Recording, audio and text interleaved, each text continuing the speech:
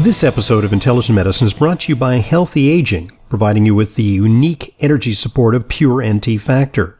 NT Factor is the only nutritional formula clinically proven to reduce fatigue, whatever the cause, whether it be age, illness, or just being run down.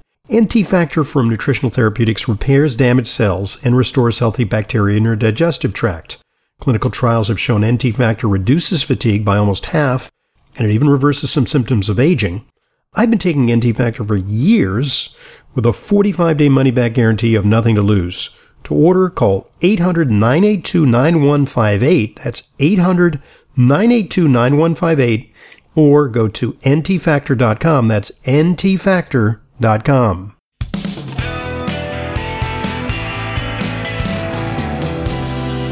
Welcome back to today's Intelligent Medicine Podcast. I'm your host, Dr. Ronald Hoffman. We have at our disposal an expert on hair and an expert on plastic surgery. He's Dr. Gary Linkoff. He has practice here in New York City, City Facial Plastics. Part 1, we talked about scarring, and he's got some wonderful insights into how to reduce scarring, prevent scarring, whether it's elective surgery or whether it's inadvertent injury. And so I wanted to talk a little bit about, what's happening on the plastic surgery scene, because it's kind of the Wild West out there. I mean, recently we learned of a bunch of episodes, fatal episodes, due to a procedure called the Brazilian butt lift. Can you talk a little bit about that? Because it's that's right in your bailiwick. You probably looked at that with dismay, and you know what went wrong. Right. Yeah. So my background is in more on, at least on the plastic surgery realm. It's more on the facial side of things and hair. So I don't do those surgeries, the BBL, Brazilian butt lift surgeries, but surely. Of course, it comes across, my table, my desk, and I see, the same headlines that you see out there, and it's sad, and I think it paints all of plastic surgery in a bad light, which is not great for the industry. But I think the biggest issue is that there are certain surgeries that are much higher risk than others. Most cosmetic surgery, you go in there, and as long as things are done by the book, you'll be out just fine, and maybe it won't be the perfect cosmetic outcome, but at least as far as like your life, you'll have that, and you'll be okay. You'll recover and you'll move on. But there are certain surgeries, specifically Brazilian butt lifts, that just have the highest potential mortality rate out of pretty much, out of most surgeries, not just cosmetic surgery. So it's that's alarming, and that should, I think, tell plastic surgeons to maybe not offer that surgery, because even in the best of hands, those outcomes are possible. Right. It's not life-saving surgery. I mean, it's aesthetic. Okay, right. Fine. And there's kind of a vogue now for big booties. We've seen that in the realm of models. You see it, walking down Fifth Avenue here in New York. But right. Is it worth it? Ultimately. Right. Exactly. So right. So with that surgery, you're taking fat essentially out from areas where it's less desired, say from the belly or from the legs, and you're taking that fat and you're repurposing it. You're putting it into the buttocks area. And there are certain veins that also live in the muscles of the buttocks area. And if you inject, no one does this on purpose, you're accidentally getting it into one of these major veins. Now, the veins in that area connect up with veins of the heart, and you get something called a potential fat embolus. And that can happen, by the way, with fat, but it can also happen with injectables that are not fat. Such as hyaluronic acid filler. So injecting anything into that area, if it's going to be done, it has to be done in the more superficial layers, closer to the skin surface. But oftentimes, especially if you have a big, cannula and you're pumping this fat in, some people accidentally go too deep, and then you get into these veins, and then you run the risk of these fatal problems. So that's kind of how people end up dying on the table from those surgeries, and it's extremely sad. But I will say this: there is actually a trend away from BBL, and there are now people reversing BBL, not because of the dangers involved with BBL, but just because now in Hollywood it's more in vogue now to be skinny again, and that's why like that Ozempic and all those other, that's going to be a game changer, because it's going to create a new aesthetic. I mean, ultimately, it is now within our power to have people lose double-digit percentages of their body weight. Right, exactly, and so now it doesn't look right if you're overall quite skinny, but you have this big rear end, right? So you have celebrities like Kim Kardashian that many people think may have reversed her BBL, at least partially. And so that's going to become, I think, the next trend, right? So it's always a problem when people are chasing the latest trend for plastic surgery, because this isn't like, you draw on a page and then you go and you erase it. I mean, this is your body. They're permanent things that you can't necessarily undo, even if you're trying to. So people really need to not follow trends when they're getting cosmetic surgery, and really pursue things that really matter to them and that they've been thinking about for a long time and might be affecting their self-esteem, but not something that they hear about and have to rush to get. I mean, that is not a good approach. It's not an article of clothing. I can see from your CV that as an undergraduate at Cornell University, you majored in psychology. Do you find that your study of psychology has found some application to working with patients? Because patients' demands, around plastic surgery can sometimes be unrealistic. And, there is such a thing as BDD, body dysmorphic disorder, that people have. And, they want to tweak their bodies to some idealized form of perfection to their own detriment. Right. Yeah, no, for sure. Definitely. I enjoy the psychological aspects of the field. And I think if you're really going to, be in the field for a long time, you have to accept that. That's a big part of it. But I think contrary to what some people think, and even when I was in training, all the people who weren't interested in plastics just thought that, all the patients getting plastic surgery are just crazy. And I think that is very much inaccurate. Most of my patients have very specific goals in mind, and they've been thinking about something for a long time, and something's been bothering them. And it usually revolves around either aging changes, that is making them look older than they feel. So that's a big part of it. And another one is, some people are born with certain characteristics that are maybe not in line with ideal aesthetics in society, and they're looking to not necessarily correct their, revise their entire face, but adjust something, slim down the nose a little bit, or raise the lip a little bit, or, it's usually not like all of the above. That's when there are some red flags. When someone wants, 50 different procedures all at once, then you kind of have to take a step back and wonder if it maybe is, BDD, or if they have no idea what it is that bothers them, but they just like hate how they look. That's not great either. I mean, most people in my practice have really thought about it, and they've realized that maybe there's just one element that if it was improved, then they would feel better about themselves. And usually that really is the case. I mean, the satisfaction rates, I think, are very high, not just in my practice, but in others, where the patient selection is appropriate and patient expectations are properly managed, and I'm a firm believer in education. And, we have this big YouTube channel where we pretty much, most of what I'm doing is educating people.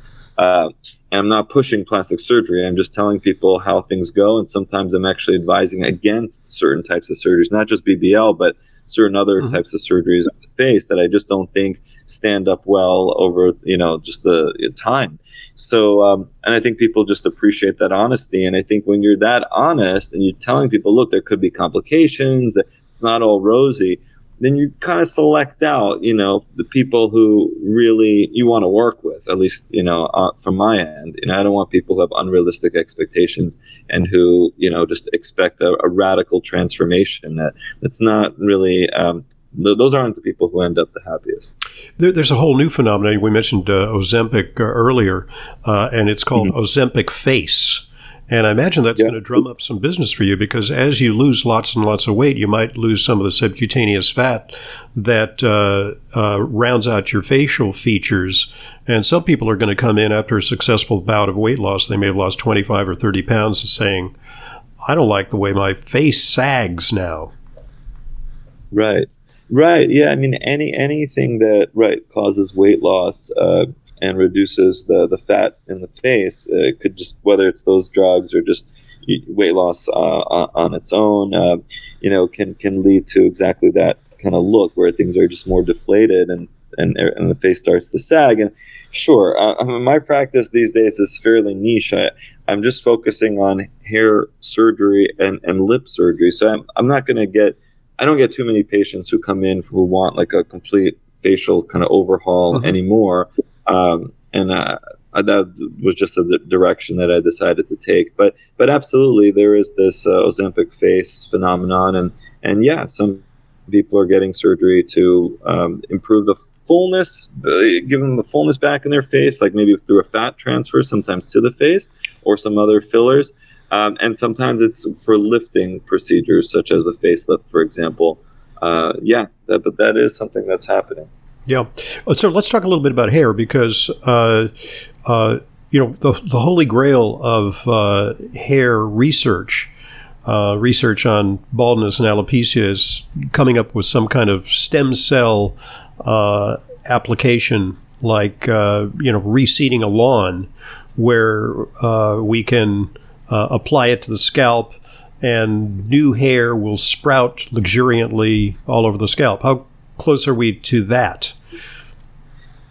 We're not too close. It doesn't seem like we're, too close to that.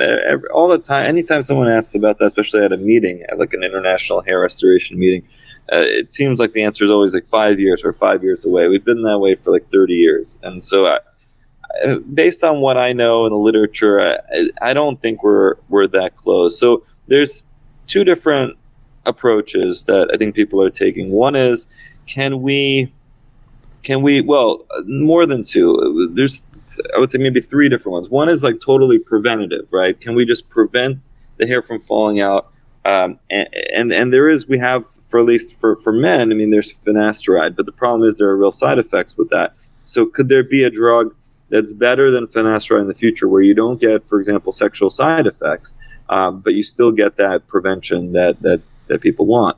That's one maybe avenue of research. Another one is, once you've lost the hair, I mean, it's not like the bulb is necessarily dead. I mean, there's some scarring conditions where that might be the case, but it's really that the hair is miniaturized, and it's just kind of it's there, but it's not really producing anything. It's like almost like a factory that, where someone just cut the electricity and it's down, but you still have some basic structure there that if you brought some fresh energy to the factory, maybe you can bring it back and have it be operational again. And so I think some people are hoping that you can find something that you sprinkle on, apply on, and all of a sudden now the hair that disappeared now is coming back. And that also, we don't have any magic bullets there. And then there's the idea of cloning, and people have tried to clone different things and have had varying degrees of success. But can we take a hair follicle from an individual, send it to a laboratory, clone it, and just create many copies of it, and then send it back to the hair transplant surgeon like myself to then implant thousands and thousands of hairs that don't have to come from the person? Because currently we have a limitation. Everyone has an X number of potential grafts that can be moved from one location to another on that individual, but eventually you kind of run out of your supply. But if we can have an infinite supply by cloning, that would be cool.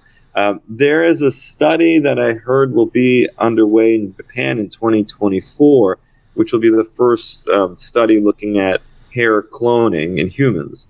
But I'm not convinced that it will work from the get-go, and I think it's costing about $400,000 per individual. Wow. just to run it through that study. So you can imagine they're not going to have too many people. And hair grows slowly. It's not like within a couple of weeks you know what you have, because you want the hair to cycle, to go through the hair cycle. That's what happens when we do a transplant.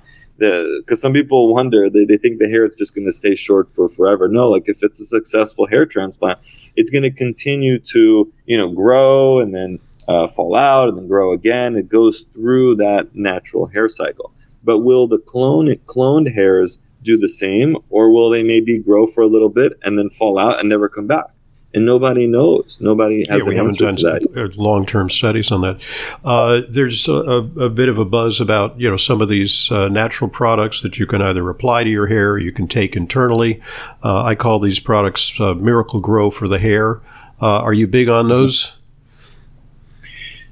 I've definitely done my review of the literature for certain more natural supplements, that seem to have some efficacy with hair growth. And I'm definitely a believer that there are certain things that can help.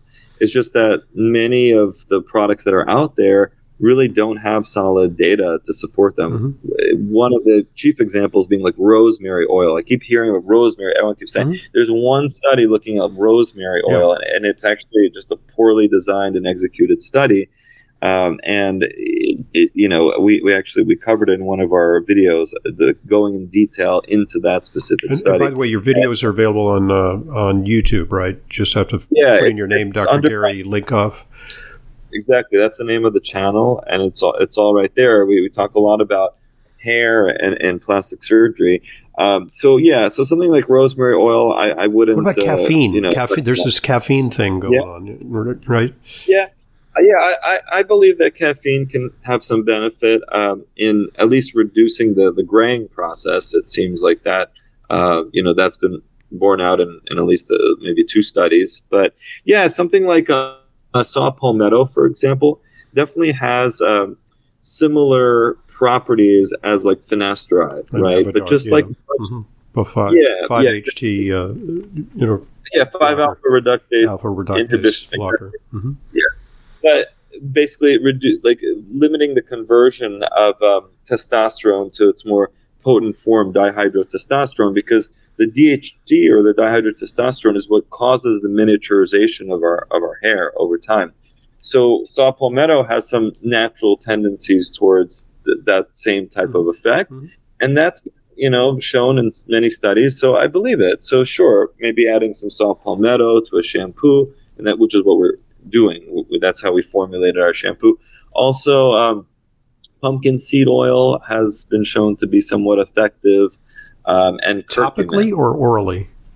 Topically. Okay. Topically. I mean, probably orally too, but I mean, most of these things are kind of tested more topically. Then there's minoxidil, which has been used for decades, as an application topically, with some sort of foam or some sort of liquid that you rub into your scalp.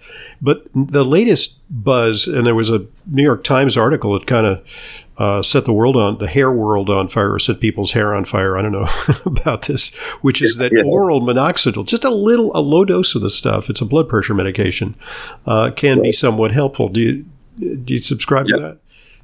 Yeah. So actually at that same feelconfident.com website, there, if you go under the hair category, we offer it through the website. We've partnered with like a digital pharmacy and a set of prescribing doctors. So it's all there. You can get generic finasteride and oral minoxidil through our site, essentially. But yes, so I definitely subscribe to it. I prescribe it often in my practice as well. For men, usually a 2.5 milligram dose per day. For women, it usually drops down to about half of that per day. It's been really well studied. It doesn't have the FDA approval, just like it's an off-label application of it. In other words, you can prescribe it. It's not illegal. It's just not specifically authorized for that.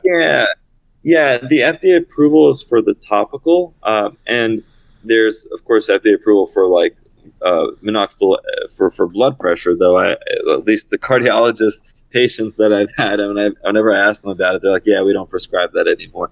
Yeah. So I don't think the origin of it was they were developing it as a blood pressure drug, and what they discovered is that it just made people extremely hairy. I mean, all over their body. I think they even developed like palmar hair. So that was. It could be at such a high dose. At a very high dose. I think they're using like 250 milligrams, 500 milligrams.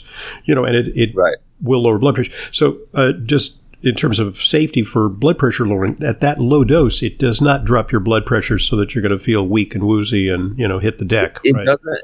It doesn't seem to. No, I mean there are the most common side effects are like headache. Some people can feel lightheaded. Very sensitive people, and then also like leg swelling. And there are these very rare case reports of pleural effusions, and that can be seen even at a low dose. But again, that is super, super rare.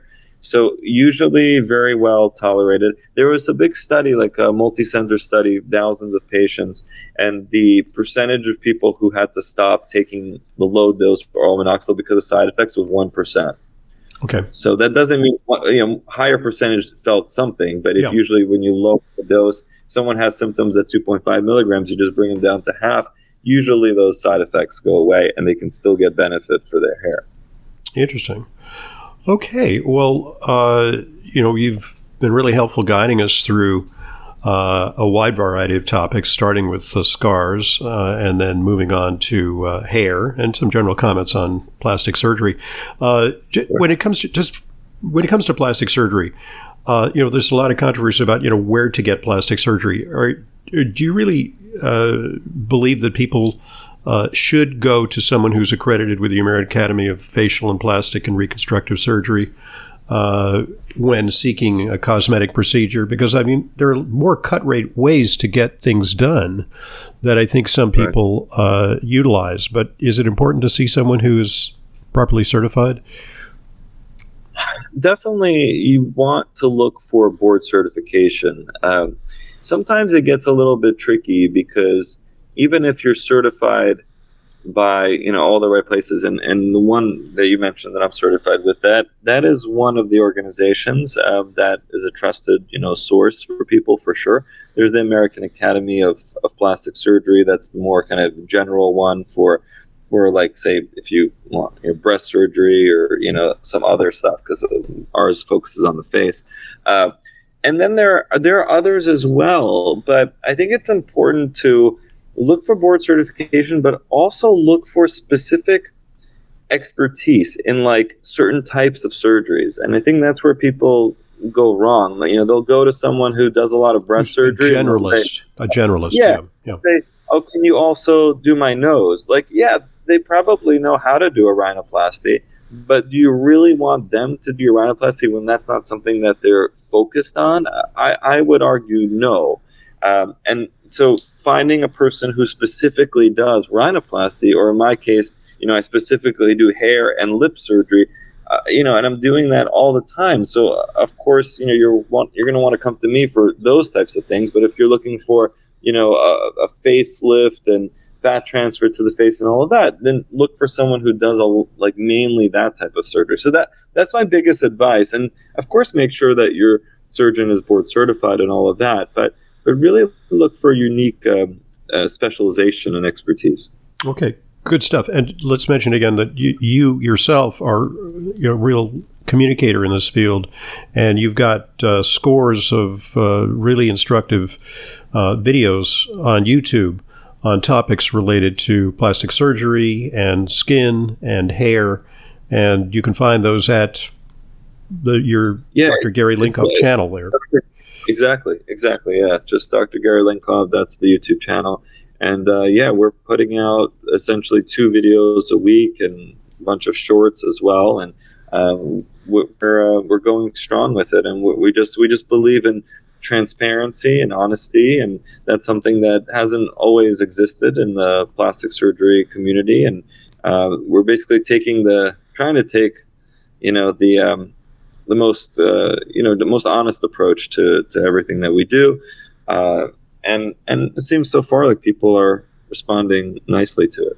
Well, I think it rather than aggressive advertising, I think just being a source of information is a great way to build rapport and trust with potential patients. So that's kudos to you. Well, thanks very much for joining us. That's Dr. Gary Linkov. It's spelled Linkov. He's got a practice in the City Facial Plastics. Their number, if you want to get in touch, 212-439-5177. Appreciate very much your time. Thank you, Dr. Hoffman. Thanks so much for having me. I'm Dr. Ronald Hoffman, and this is the Intelligent Medicine Podcast.